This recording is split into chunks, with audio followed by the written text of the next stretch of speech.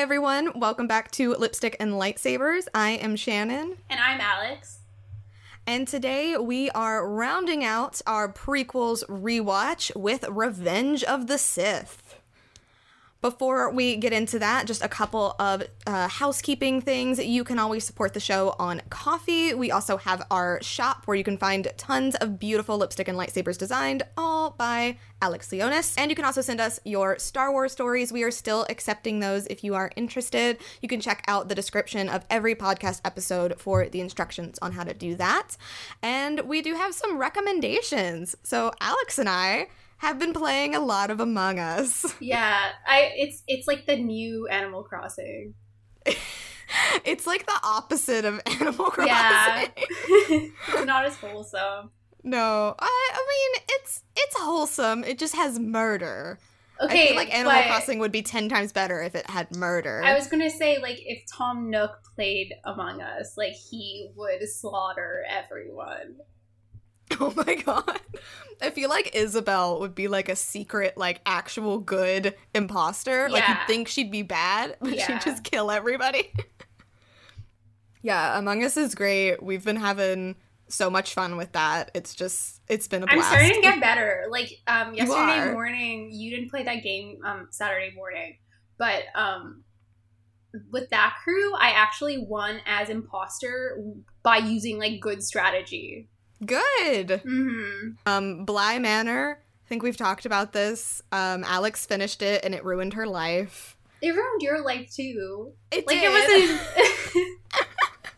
wasn't like I had said, like, I hadn't cried like that watching anything since the night of Tross.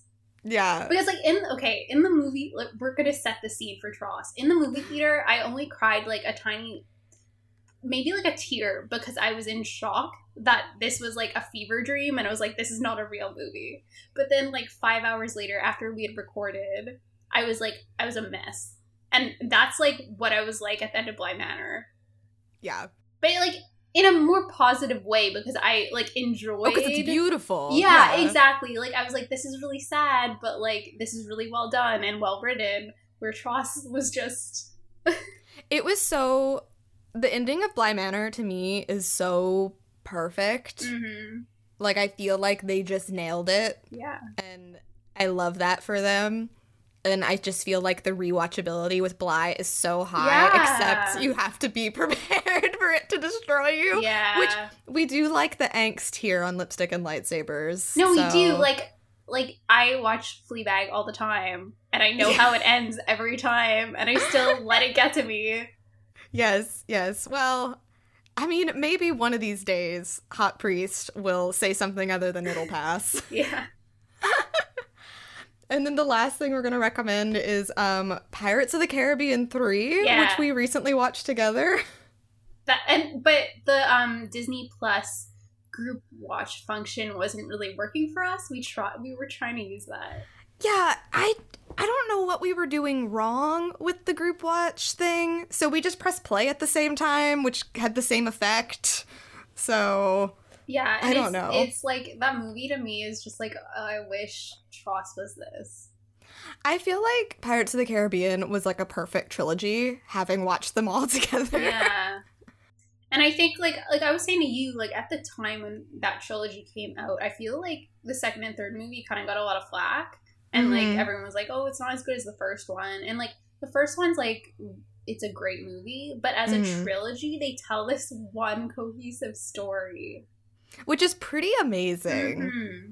Like, I definitely think the first one, like, as a standalone film, like, it's so good. And they did so amazing with it. But, like, they really did weave this big story that does, like, really come to fruition in the last movie. Like, I just don't think that Pirates 2 and 3 get enough, like, praise from, like, general people. Yeah. And, like, let's be honest, like, Elizabeth Swann, what a queen. She gets to be the Pirate King and get her man. Like, it's just so good. I had posted that and somebody was like, well, only once every 10 years. It's like, okay, but, like, come on. But I mean, like, I would have loved that ending for Tross. Like yes. Way better. Oh, yeah. Like, It would be kind of the kind of hurt that I want. Yeah, it's like the kind of beautiful tragedy that's in Bly Manor. Yeah. As far as news goes, mostly everything's been pretty quiet. There have been, like, some rumors and things going around, but really the only big thing is that Mando Season 2 is starting on Friday. Yeah, 3 days. Yeah. I still keep forgetting about this. I don't know why. I don't know if it's because of, like, the Gina stuff or whatever, but, like, I feel like the hype isn't as high. Yeah. Although I also feel like I was at this point when Mando first started. Like, I was more guarding myself to not like it. Yeah. And then I ended up really liking it. I feel like I'm guarding myself for different reasons this season. Yeah. And I do have some Mando words muted on Twitter. Like, a lot of stuff still slips through. But at the time when those leaks were coming out, like, every day in 1 week we were getting, like, cast leaks, I muted a bunch of Mando terms. So I don't see everything, I feel like. Yeah, I haven't seen as much lately, which makes me happy. And we did get, like, that final teaser trailer, and I was really relieved to see that there wasn't really any new footage, and they didn't show anything that we haven't already, like, seen. I think that's Dave Filoni, though. Yeah, I hope that he, like, basically cut his trust tree down. Yeah. Like, don't trust anybody ever again. Yeah, I would have so many trust issues if I, like, made the trust tree. Like, imagine that person, like, living with all those trust issues now. Whoever, like, had the trust tree is probably dead. I feel like the mouse came for him. But that will be starting on Friday, and we are going to be covering the second season of The Mandalorian, which we have talked about. We'll be doing 2 episodes at a time. That's how it fits into our normal schedule. And once again, we say this every time, we know what's been going on with Gina Carano. We do not stand by her at all, and we totally understand if, like, this isn't for you. Like, we totally get that. So with that, I think it is time to move into Revenge of the Sith. And I want to say that for the longest time, Revenge of the Sith was my 3rd favorite Star Wars movie. And watching it again after TROS was actually really hard. Yeah. It made me sad because there's so many things in it that I remember I was, like, really into, because I was like, oh man, like, it's all gonna come together in TROS and blah blah blah, and, like, it just didn't. Yeah. And it just makes me sad. Though, like, I did pick up on some things that they connected, but I think they connected it in ways that we didn't want. Yeah, I feel like they did it, but I'm like, I don't think you did that the way that you should have. But it's not, like, you have to remember, it is not Revenge of the Sith's fault. No, it is not. Like, I'm trying not to take points away from it because of feelings I have for another movie. Exactly, yes. Because I do think that Revenge of the Sith is still, like, just, it's so well done. Like, the tragedy, the fall, the way they set it up. And it has a hopeful ending. I think that it has bled into, you know, the Clone Wars and Cal Kestis. Why can't I think of what his game is called? Fallen Order. Fallen Order bleeds into Fall. I couldn't think of the name of the game. I think it sets all that up really well. It makes me excited for the Obi-Wan series. Yeah. I guess because in my mind, it's going to be more of, like, a prequels Obi-Wan than, like, an original trilogy Obi-Wan. And I'm more excited about that. Yeah, well, yeah. I guess, like, overall, this movie is really about how sassy Obi-Wan is and how they cranked the horniness up to, like, a 10. Yeah. Like, it's funny watching this movie because most of it just feels like Obi-Wan memes. But especially, like you're saying, like, that whole cape drop sequence. It just, yeah. Well, and I feel like just the look, like, this is the best Obi-Wan and Anakin look. It is. Like, it's so good. Anakin has the Kylo hair. Well, I mean, Kylo has the Roth's Anakin hair. And it looks great. Obi-Wan looks his best. He does. Yeah, and you're right. Like, the cape drop. Everything that Obi-Wan says, like, I wrote so many quotes from him down because it just It's so sassy. It's so sassy. And I love the opening sequence of them saving Palpatine, because once again, just like Attack of the Clones, I feel like it's setting up so much. Like, it's showing us visually the relationship between these characters and how they interact together.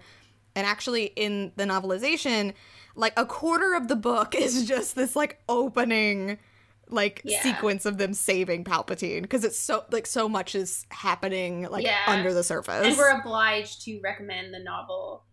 Yes, so good. It's one of the best novels. Yeah, neither one of us could fit in a reread, but please go read it if you haven't read it, because it's so good. That's where the quote, "Love is more than a candle, love can ignite the stars" is. And it's so good. So good. Also, honorable mention to R2-D2 at the beginning of this movie.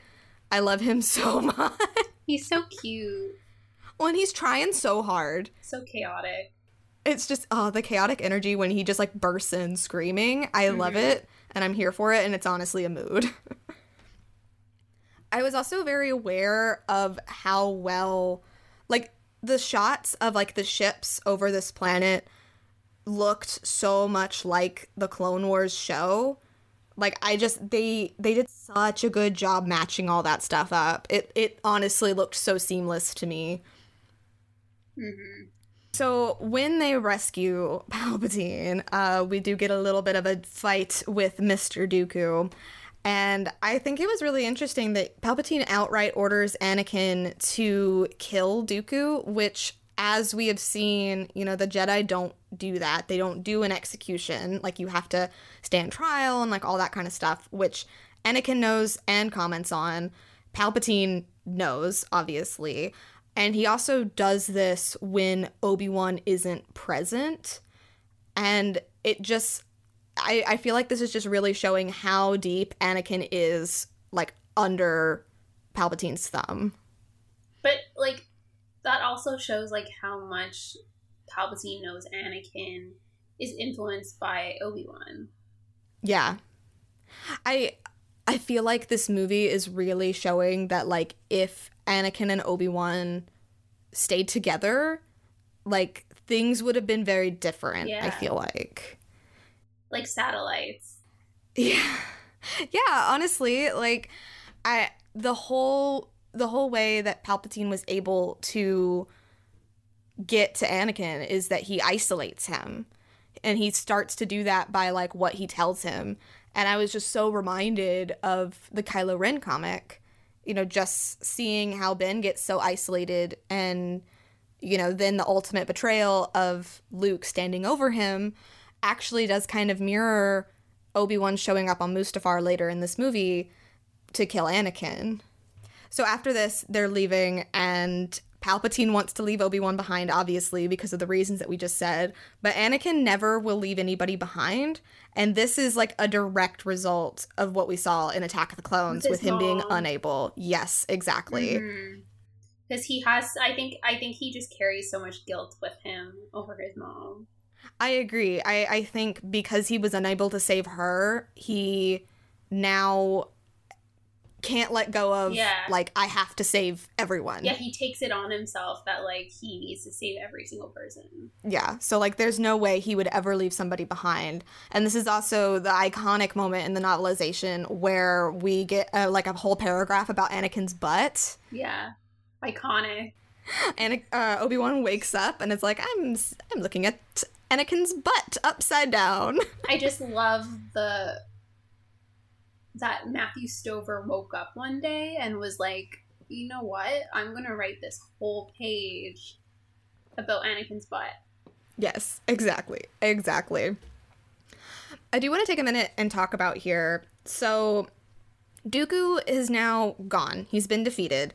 So, like, basically at this point, the Republic is winning this war. Like, the Separatists have just lost their leader. But Grievous got away, so they still have Grievous.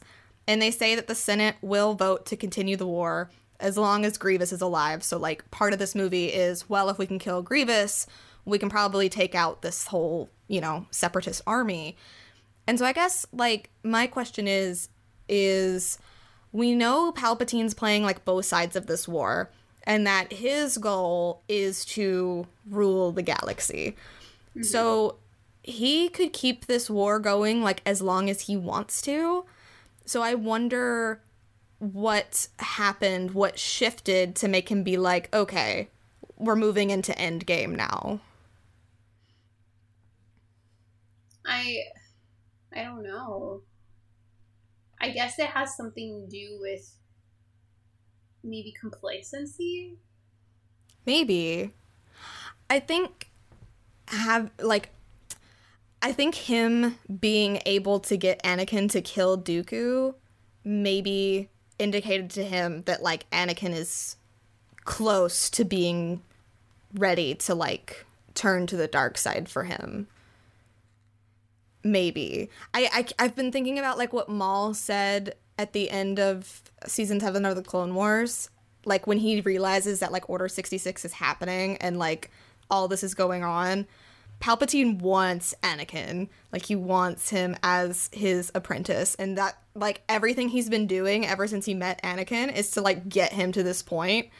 And so I guess him killing on command for him maybe signaled, like, hey, we can start moving. We can start pulling some strings here. It's so crazy how Palpatine played the long game for so many years. He was so patient. Literally playing chess against himself. Like, literally. It's crazy. This is also where we get the Amidala reunion, which Anakin literally, he looks so happy. He's all smiley, and he says, this is the happiest moment of my life. I love her hair in that scene. I just, like, it makes me so sad. I know. They look so genuinely happy, and it's not, like, creepy Attack of the Clones Anakin, like, those couple scenes we talked about last episode. Mm-hmm. He really just, like, he's so happy. Yeah, I mean, they've been separated for so long, and, like, they're finally together, and, like, Padme tells him that she's pregnant, and, like, even Anakin says, like, he's tired of hiding. Like, he doesn't care what people would say. Like, he wants to, like, tell people, and he's just so happy, and he just wants to have this life that he's, like, building with Padme, and whoever decided to have him say this, that it's the happiest moment of his life, like, thank you for just, like, twisting the knife. Like, that hurt a lot. But also, where do the Jedi think Anakin goes when he sleeps over at Padme's? I don't know. Is it normal for the Jedi to just sneak off at night? Yeah, exactly. Like, do they not all stay, like, at the temple? I bet you it's normal. But where do they go? To all of their girlfriends' houses. They're just like, oh, Anakin's just got some lady on the side. Who cares who it is? No, but it's true. We were talking about it last episode. Like, how, like, they all have hollows and they all, like, know what's up. And, like, Rael is just sleeping around. Like, I don't think it's that weird. I mean, you're right. But it just makes me wonder. Because it's like unspoken. It is unspoken. It is unspoken, and I think that most of the council is aware, but they just don't look. Yoda this is the problem with the patriarchy. Yeah, Yoda. I feel like Yoda kind of half convinces himself like it's not happening. I don't know. I just see this is why there needs to be a sex education class in the Jedi Temple, because obviously if they're all running off and having sleepovers with, like, their significant others, then, like, you know, they need to be practicing safely, and the Jedi have a responsibility. Because I'm sorry, like, Anakin is not the only one giving in to this. Oh, no, like, I agree. You know, Voss. Like, Voss totally, before he met Ventress, like, yes. Like, and we know Qui-Gon, Rael, Obi-Wan, except now Obi-Wan apparently was how old when he was on Mandalore? See, okay, but, like, even if this is the thing, I now, like, change my headcanon to be like, well, clearly, like, maybe after he sees her again during the Clone Wars, like, no, wait. Because Corky's already there. We gotta explain what happened. There was this timeline book that came out and says that Obi-Wan was how old when he was on Mandalore with Duchess Satine? 16? Like 15. 15. And before, everyone's headcanon was like he was like 18 or 19, I think. And then that would line up that like Corky would be his son on the timeline. But here's the thing, though. That book that came out also messed up like Luke's age. Yeah. And like and I put no stock in that timeline because it gets multiple things wrong. It's disappointing if they're gonna go with that timeline for a book because I want to read adult Obi-Wan. Yeah, or like, 15 for Star Wars is pretty young. Baby. Like, they write a baby. Yeah, I would so rather read like a 18 to 20-year-old Obi-Wan. Like, and I still feel like if that's the age that like he meets Satine, like that doesn't mean necessarily that that's the only time he's ever been with Satine. Maybe he was sneaking off to Mandalore. Who knows? How fast can you get to Mandalore? Well, see, that's the thing, because in this movie, everything happens in like a day or two, but they're traveling all over the place. And I noticed this because when Anakin goes, I think, to Mustafar, like, Obi-Wan is, like, way off somewhere else. And he's like, when did you see Anakin? She's like, oh, this morning. And he's already on Mustafar. So I'm like, how long do these hyperspace jumps last? I don't know. I get confused because fanfiction has them sometimes being like, the long voyage on the sea going to the new world. So who knows? All right, but anyway, moving on. Padme suggests that they go to Obi-Wan for help, which I think is a great idea. And I would love the AU where they do that, and then it's just Obi-Wan helping them hide the pregnancy. Like, I want this, and I think that they should have done it. And I don't understand why Obi-Wan is like the only one who trusts Anakin. And I feel like, we've always seen that Anakin has like a little bit of like, I guess like jealousy when it comes to Obi-Wan. And so I guess that was it. Like, he didn't want Obi-Wan concerned in his business. But I just wonder why he wouldn't go to him for help. I think it's just like I said before, like, everyone kind of pretends like nothing's happening.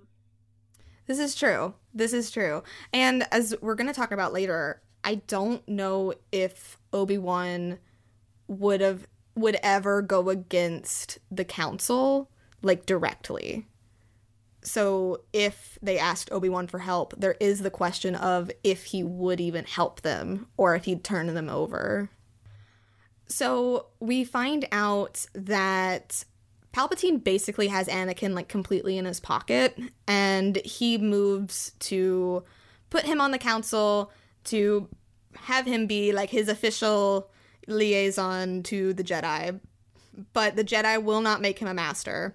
And Palpatine totally knew this and did it anyway because he knew that it would make Anakin super upset. And like, yeah, it is very disrespectful and like very disheartening to hear that the Jedi openly distrust Anakin, and they say it to his face that they openly distrust him and that they should send, better Jedi on missions, better Jedi like Obi-Wan. And it's just all fueling this, this conflicting emotions that are going on within Anakin. Mm-hmm. It made me so upset to just sit there and, Mace and Yoda just go on. And I'm you just want to give Anakin a hug. Yes. And I hate it because it's so obvious that Obi-Wan does trust Anakin and like he does believe in them and like he does believe that he's gonna be a master, but like he just won't say anything. He will not go against Yoda and Mace, which is like, that's the problem. When they ask Anakin to spy on Palpatine, the fact that Obi-Wan's the one to ask him is like another like nail in the coffin for like where things are going, because Anakin even says like, this is against the Jedi code, you're telling me to go against somebody I see as a friend, like why would you ask me to do this? he's really getting like his two like closest confidants like pitted against each other. So he's like being pulled in two different directions. And poor Obi-Wan's falling into this trap Palpatine has set up. Exactly. Yeah, Palpatine is really playing Obi-Wan just as much as he's playing Anakin. And part of me wonders, you know, we heard in Attack of the Clones Anakin referring to Obi-Wan like as his father a lot, but again, like we've been looking for, you know, where is this tension that comes in with him and Obi-Wan, and I think maybe it is here that he wanted Obi-Wan to be that father figure that he never got, but since he wasn't getting that, that's probably why he turned more to Palpatine. Because Palpatine, like, wanted to be that father for Anakin, and that's what Anakin wanted. He wanted somebody to take care of him. And it is upsetting because you see that Obi-Wan truly does love Anakin, like, loves him like a brother, but their relationship was just never quite, like, the same for each of them. Everybody is also telling Anakin what to do. Like, you are going to do this for, like, the Jedi, you are going to be the spy, and even when he tells Padme about it, Padme is like, well, you need to do this, and blah, blah, blah, and I think Anakin is just feeling like he wants to be in control, you know? Yeah.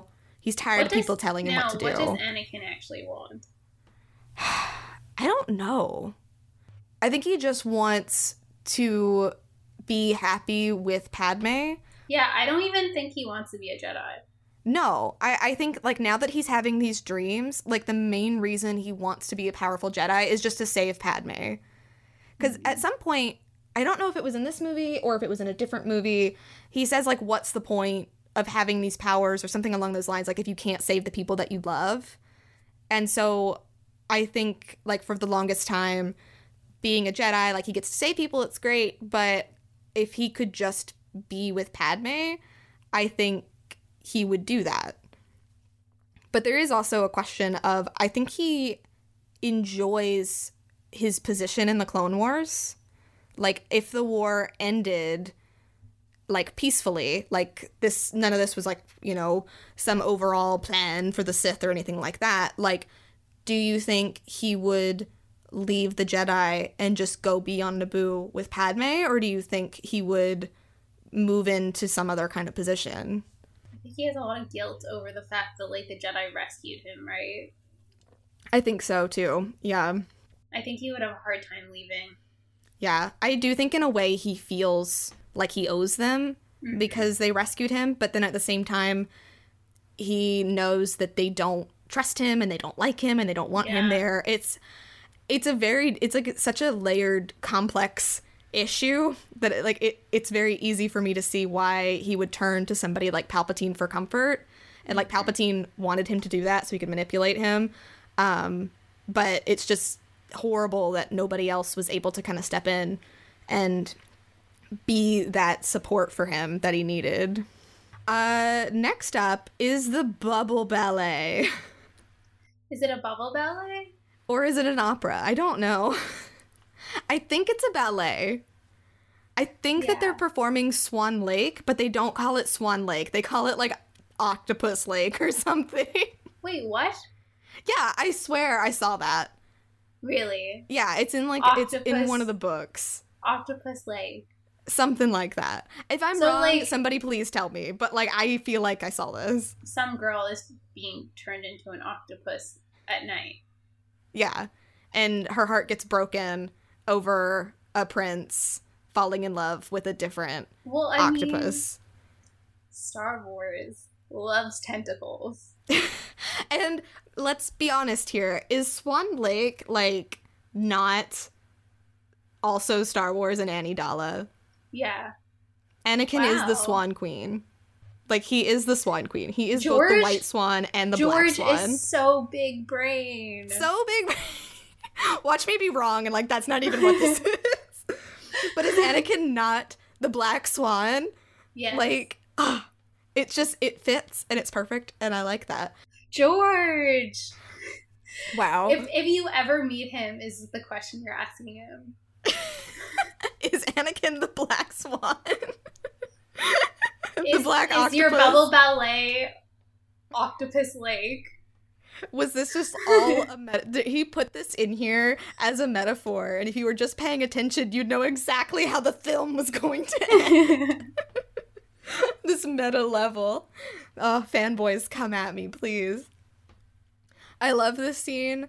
I love just the randomness of it, of, like, going to meet Palpatine at this, like, fancy, like, just this fancy place.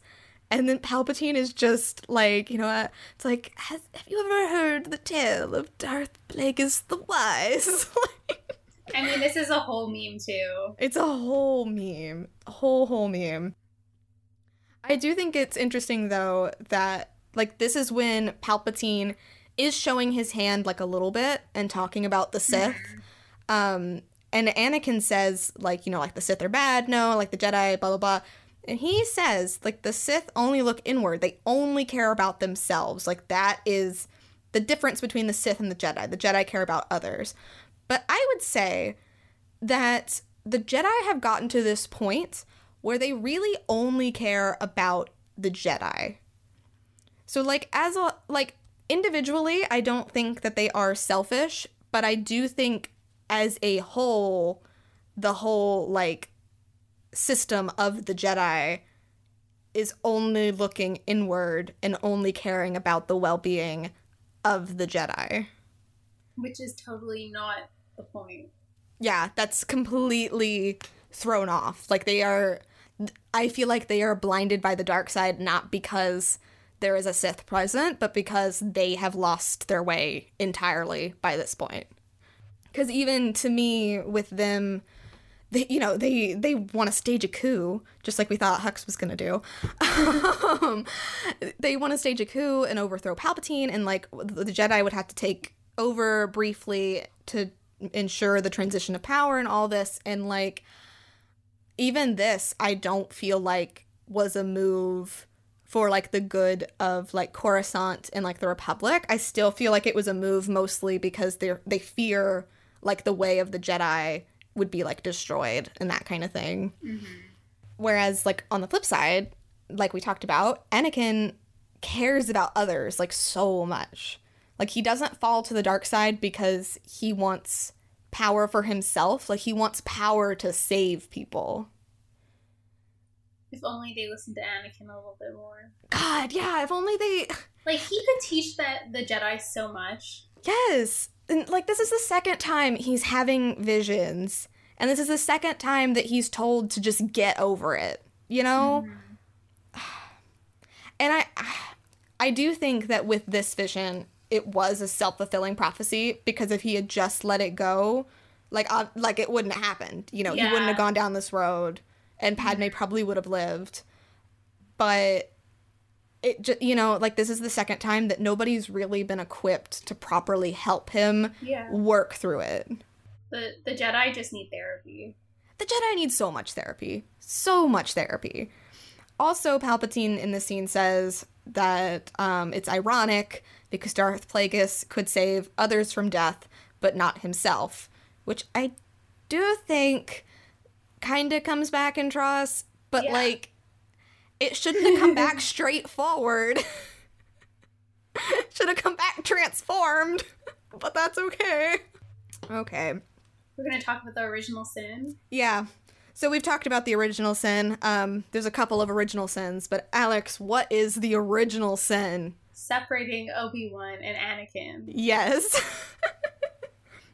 If they had stayed together, everything would have been fine. They should have gone to get Grievous together, which they were gonna do. I feel like Anakin was gonna go on this mission. And they said no. The Jedi were the ones that were like, no. So Palpatine didn't separate them, which is what he wanted. The Jedi did. I'm like, no, they must stay together. They are a dyad. They are brothers. So sad.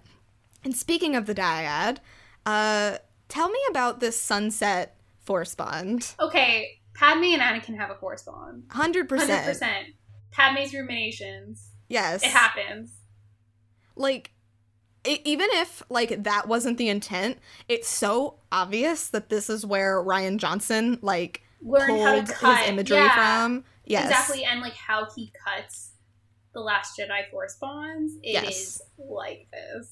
Yeah, 100%. Like, they are totally sitting here, like, looking at the sunset together, feeling these emotions. Like, this does kind of get to, so we asked on Twitter, like, if there was anything specific that you guys wanted us to touch on, anything like that. And a couple of you asked about the alternate versions of Padme going to Mustafar. Yeah. And I do think that with this, like, if this is them kind of, like, sensing each other, I could see then why, like, if Padme was, like, feeling all this turmoil in Anakin, like, she would go to Mustafar kind of knowing that things might go badly. Yeah.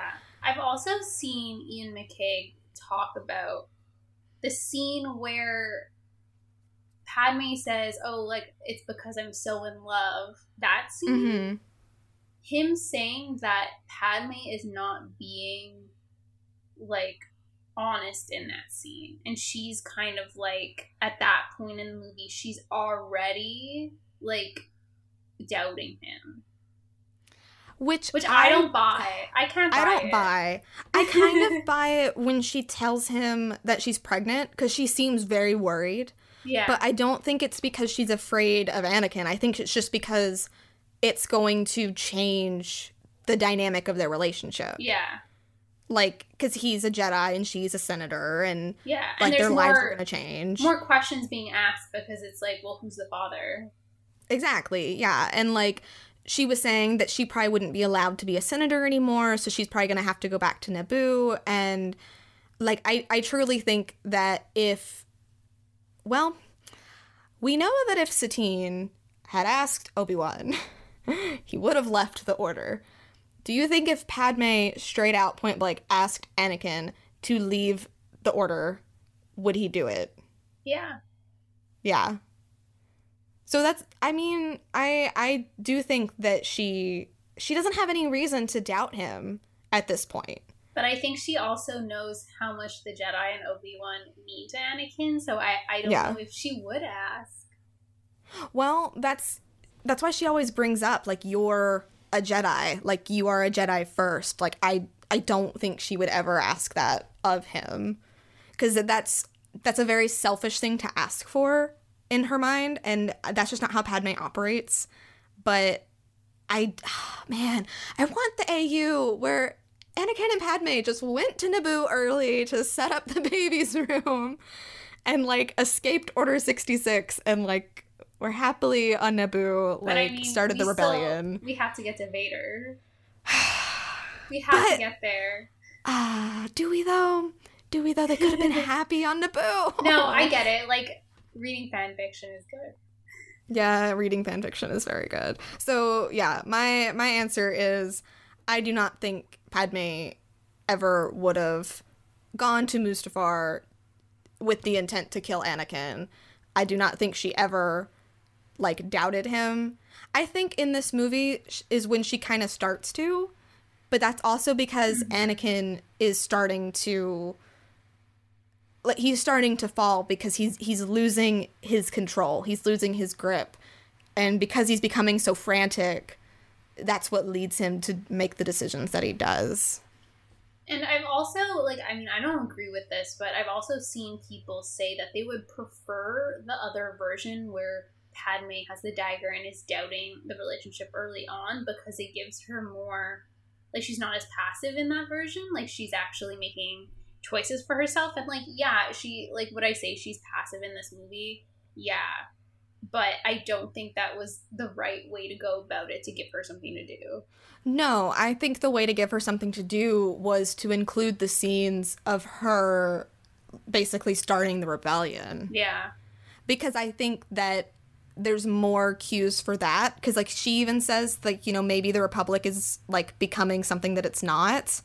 And, like, you know, going down a path that it was never supposed to be like this. And I think having more of the birth of the rebellion would make more sense, because her making the decision to, like, go and kill Anakin, or, like, having the seeds of doubt, like, that's not, you know, she can have agency and still be in love, you know? Like, I think a lot of people don't like because in this movie she is kind of like barefoot and pregnant and just kind of on the side.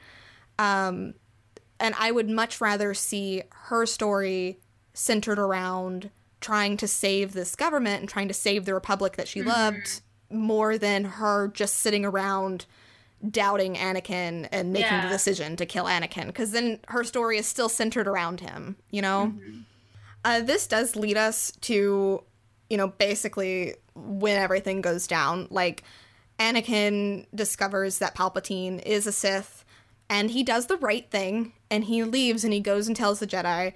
And I know that Palpatine lets him do this because, like, he knew that the Jedi were gonna not trust Anakin and blah, blah, blah. And, God, if Mace had just, like, ever trusted Anakin or just been kind to him, I do think things could have gone very differently in this scene. Yeah. It's so heartbreaking. It's just watching, like, you know, like, every situation you've ever been in when you're just a kid and you're, like, telling the truth and no one believes you. Yes, exactly. Like, to me, it is so clear why he would save Palpatine and kill Mace in this moment. Mace is doing something that does go against the Jedi. And, like, Palpatine does kind of, like, twist things when he talks to Anakin. You know, saying, like, the Jedi want power and they're gonna kill me and blah, blah, blah. But, like, in a way, like, he's still not wrong. And Anakin is still right to say, like, no, this, like, you're not supposed to just kill him. You're supposed to bring him in, blah, blah, blah. And, of course, he does have that thing in the back of his mind where I need him so that I can save Padme. So when it comes to The Wire, he chose Padme over the Jedi way. Which is just, honestly, Anakin was driven to the dark side the same way Ben Solo was. Yeah. He was isolated, led to believe that nobody cared about him. And when it came to this decision, like, you can see that Anakin knows that, like, this isn't the right thing to do, but, like, he doesn't see any other way to go forward. So, like, this is his path now. This is where he is. That's why he says, like, what have I done? You know, it to me, it's the same way with Ben Solo. On the bridge in Force Awakens. Yeah, exactly. Like, he didn't want to do this, but he's here and he doesn't see any other way out. Yeah. We haven't seen, like, how, like, Dooku fell to the dark side. I think that was more of, like, a intellectual pursuits kind of thing, maybe. But I do think when it comes to our Skywalker boys, it was, you know, they were manipulated and led to this path, and it looked like, you know, they got so consumed by it and so lost in it that they couldn't find their way back out again. And it's just, it makes me so sad, because Anakin is so sad. And this is, of course, when Order 66 happens, which only gets more and more tragic the more Star Wars you consume. Yeah, the more Star Wars adds to it. Like, Season 7 of the Clone Wars was heartbreaking. I was thinking about when Ahsoka she senses this moment, like, when Anakin, like, I don't want to say, like, turns, because I don't know if, like, this is necessarily, like, his turn, but, like, this is, like, the pivotal moment where, like, he can't go back. Yeah. You know, and, like, she feels it, and, like, right after is when Order 66 happens, and she has to fight off her men. Lucasfilm goes so hard on Order 66. Like, they really do. In Fallen Order also. Ow. Yeah, it makes me think of Fallen Order. It makes me think of Kanan, like, Trilla. Just, whenever they want to add, like, more angst, they just tell us more about Order 66. Let's add a little, like, a dusting of Order 66. Yeah, exactly. For a while. Yeah. So here's my question. Since we have Order 66 and, like, all of the stormtroopers, well, they're not stormtroopers quite yet, the clones are going to turn and start killing the Jedi, why did Palpatine send Anakin to kill the younglings? I think that was his, like, not coming back. His, like, that was, like, the last straw. Like, that was him becoming Vader. Yeah, there really is no... I feel like if he had just gone straight to Mustafar and, like, not killed the younglings, then obviously Obi-Wan wouldn't have gone there with the intent to kill him, probably. Mm-hmm. And that's kind of the issue, is that Obi-Wan does go there with the intent to kill Anakin. And that is kind of the difference between Anakin and Ben Solo, because Ben doesn't actually kill innocent lives. We only see him really kill one of the students, whereas, and, you know, he constantly lets Rey go. It's been theorized that he let Finn and Poe escape. It's, you know, that is kind of the difference between him and Vader, is I feel like Vader does do those things. Ben doesn't become a Sith. Though, you have a new theory that Anakin is not a Sith either. Yeah, I feel like we see him get those Sith eyes when he's, like, on Mustafar, and, like, he does kill the younglings and all that, but I feel like he never fully starts thinking like a Sith until, like, we see him on Mustafar talking to Padme, because then he says, like, you know, like, oh, I can save you, and, like, we can rule the galaxy, and it does become that cycle of, like, you know, through my power, I will break my chains, I will be free, like, that kind of thing. But I feel like when he becomes Vader, like, he's lost everything. Like, when he's, like, burning alone on Mustafar, like, he's completely lost everything. So, to me, it is, like, a resignation thing. Like, Ben being Kylo Ren, it's like, well, yeah. I don't have anything else I can be now. Like, this is it. I don't think Vader is a Sith in that way. It's not even really his body anymore. No.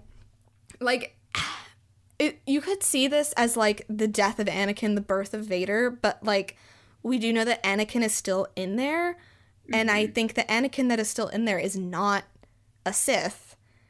And I feel like the comics kind of back this up, because, like, everything he does is still in pursuit of trying to save Padme, trying to save Luke. You know, it's, I feel like it's more complicated than, like, just him being, like, a Sith.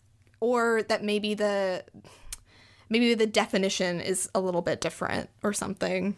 That did kind of jump ahead quite a bit, but being on Mustafar, like, and kind of getting there, it breaks my heart that Obi-Wan says, like, he won't kill Anakin, like, Anakin and his brother, like, he will not do it.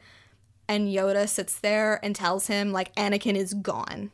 Like, you have to kill him because Anakin is gone. And this is also, like, what happens with Luke, you know? Like, Luke believes that he could turn Vader and bring him back, but, like, he's also told that, like, Anakin is gone. And it just... And yeah, at one point, Obi-Wan starts believing that and is telling Luke that also. Yeah, like, that's what's so weird to me. I'm like, why? What are you doing? You know? It makes me so sad. And, like, I agree with you. I do think, like, the youngling thing was to make sure that Obi-Wan would turn against Anakin, because otherwise I don't think he would have. Like, even though, like, he killed Mace and all that kind of stuff, like, I feel like he still wouldn't have. Do you think that Obi-Wan would have, like, tried to capture him instead? Yes. It makes me really upset that at the end of this movie, Obi-Wan still can't kill Anakin. Like, he still can't do it. Yeah. So, like, he just leaves him there, which is awful. Like, burning alive alone is a horrible way to die. That's worse than if you just stabbed him with a lightsaber. I feel like he should have taken him when he took Padme and just, like, captured him. And once again, I would love to read that fan fiction. Well, I was going to say, at least, like, he probably would have died in the presence of his best friend and his wife. Yeah, exactly. Instead of alone on this planet. And, like, he doesn't even die when he catches on fire. Like, can you imagine the agony he was in? And then he gets taken and mutilated and turned into this, like, literal monster. Like, it's so tragic. It makes me so upset. But, like, I had been wondering, like, when Obi-Wan goes to Padme, to try to like get information, find out where he went. I was wondering if Padme and Obi-Wan had gone together, like with the intent to save Anakin, if things would have been different. But I'm gonna say no, because the second Anakin sees Obi-Wan, like it's over. Like that's when he feels betrayed because Obi-Wan is there. Like, he is so in his thoughts in that moment that he's so convinced that Padme is having an affair with Obi-Wan. Mm-hmm. Yeah. Like, he's not even, like, that's not even himself anymore. That's, like, the dark side telling him those thoughts. Exactly. Like, I think, like, Anakin, you know, everybody has, like, those jealousy moments and, like, those intrusive thoughts. But because Anakin has fallen to the dark side, like, it's just getting amplified. And, of course, Palpatine has amplified those thoughts as well. And it could, like I was going to say, it could be something like, you know, like Ben Solo's thoughts that are in his head, like the ones that he's been hearing since, like, he was in the womb. Mm-hmm. It could, like, the voice telling Anakin could be Palpatine. That is definitely a possibility. That kind of brings me to the question of, do you think Anakin, we know Anakin didn't exactly kill Padme when he, like, force choked her, but do you think because of that, like, the physical trauma is why she died, or do you think something else happened? I was saying to you, I kind of think that Palpatine was somehow draining her life force into Vader. Mm-hmm. I would believe that. Like, he used Padme to bring Ben back. Not Ben. He used Padme to bring Anakin back. I do think that is a very interesting way to look at it. I guess we kind of have to talk about, like, with TROS and, like, it's a little confusing how force healing works. But we do see... Because Baby Yoda and Karga have a dyad. Oh, yeah. They did say that it's a dyad ability, so... Baby Yoda has a dyad with Greef Karga. But Ben gives all of his life force to Rey to bring her back. Mm-hmm. And, like, we've theorized that, like, that shouldn't have happened, or, like, there should have been some kind of, like, intervention so that he wouldn't have died, whatever. But that does kind of aid to what if Palpatine, like, maybe that is the secret to immortality. Like, you have to drain life forces from others. That maybe that's how Darth Plagueis did it. I don't know. But it is really interesting to think that Palpatine, like, Padme had to die, like, for Vader to rise, like, literally and, like, metaphorically. Well, it's like, did Plagueis have a dyad, and, like, you can only... The stupid Greef Karga thing. See, like, that's where, like, whenever you, like, throw TROS into it, like, it gets all like, messed up. I'm like, okay, wait, like, so it's a dyad thing where you can kind of transfer your life force, which would make sense for Anakin and Padme, because, like, they very well could have some dyad abilities. But see, but we do see, this is where it gets, so, like, this is where it's gonna get annoying again, because TROS doesn't know how to do anything. Palpatine does use the dyad energy, power, whatever, to, like, restore himself in TROS, but it doesn't kill Rey or Ben at that point, so, like, I'm a little confused. Is it, like, a battery? Like, are we recharging? Like, what's going on here? But I guess, like, what I think could happen is that maybe with a dyad, you can share life force. Like, I don't think... See, to me, if you're a dyad, sharing a life force should never result in, like, the death of the other, because you are bonded and, like, it's a balance. You are sharing it. Okay. But I wonder if it's a dark side ability to drain the life out of somebody and either give it to yourself or give it to somebody else. Well, I was going to say, Anakin, at the moment that he's burning... His life force is probably at, like, 2%, okay? Yeah. So it's draining. It is going to go down to 0. Padme's is probably... Let's just, for example, let's say she's at 50% because of the choking scene. That only gives you 50%, like 52% life force amongst the two of them. So Palpatine could have taken her, like, let's say 50% and put it into this dying Anakin. Yeah, but see, like, I think that, like, going with this theory, like, I like that headcanon, and I think that headcanon works. I think with a dyad, say you're on 2% and she's on 50, you should be able to share that so that, like, he's not dying, neither one of you are doing great, but Tross like you're doesn't sharing know that now. I know Tross doesn't do that, and I hate it. Tross doesn't know how to do that. I know, because, like, Ray was on, like, 1%, you know? Yeah. Or, like, I Ben guess... Ben was low, though. But I feel like he should have been able to, like, give her... I guess the way that it makes sense with Tross is that Ben gave her everything. My problem is I just don't think that should happen. I think Ben was at, like, 10% and Ray was at, like, 1%. So there was, like, not enough. I don't... It's dumb. Like yes, it's so dumb. I just feel like they should have been able to share it. I feel like they should have been able to share it. It's just like the Titanic. Like, there was totally room for both of you. Yeah, it is like the Titanic. But yeah, like, that even adds so many interesting things. So, like, I haven't started Charles Soule's Vader run yet, with, like, the castle and everything, but I did download it, and that adds such an interesting concept, like, an interesting context, because, like, Vader has, like, Padme's life force, but, like, I don't want to think about it like that, because I don't want to think about Ben's life force being in Rey, and so, like, she's not alone. It's like, no, I hate it. Anyway, I love that the first thing they ask for when they wake up is each other. Mm-hmm. And Padme says, like, they're still good in him. Like, I mean, at least there's that. Like, yeah. You get the end of Tross, and, like, Rey's just like, whatever. Okay, bye. I'm gonna go hug my friends that I don't even really know.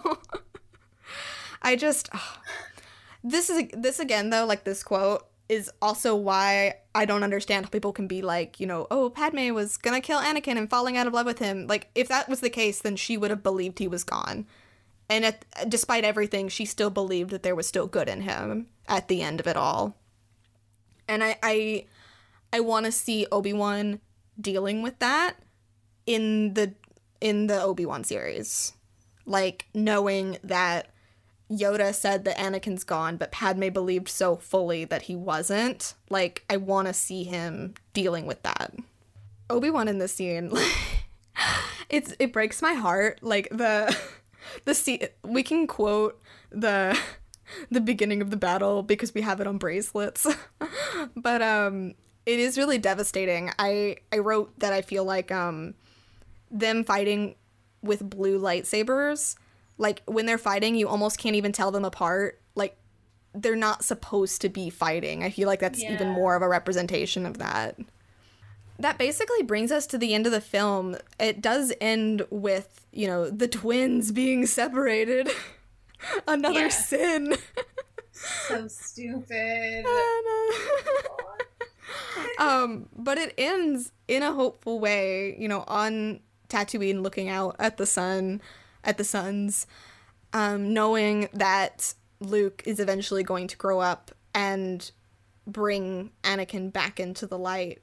And so, like, I do think that even though it gets really dark, like, it still feels very hopeful. Yeah. In the same way that, like, the Clone Wars ended that way, too. And there is meaning to actually ending this film on Tatooine. Yes! There's actual meaning. There was a reason for us to be on Tatooine.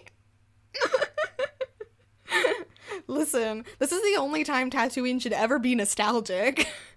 Everybody hated it there. It makes me really excited to see what's going to happen with the Obi-Wan show, because I just feel like, I mean, it's going to be, you know, Kanan, Cal Kestis surviving Order 66 alone. You know, Ahsoka survives Order 66 alone. Like, Obi-Wan is going to be sitting with these thoughts, knowing that, like, everybody is dead, that they failed, that the Republic is gone, that the only thing he has left is to save this boy who is the son of his best friend. Like, there's so much angst there. So let's see what else we got on Twitter. I think we answered most of the questions. It was a lot of Padme.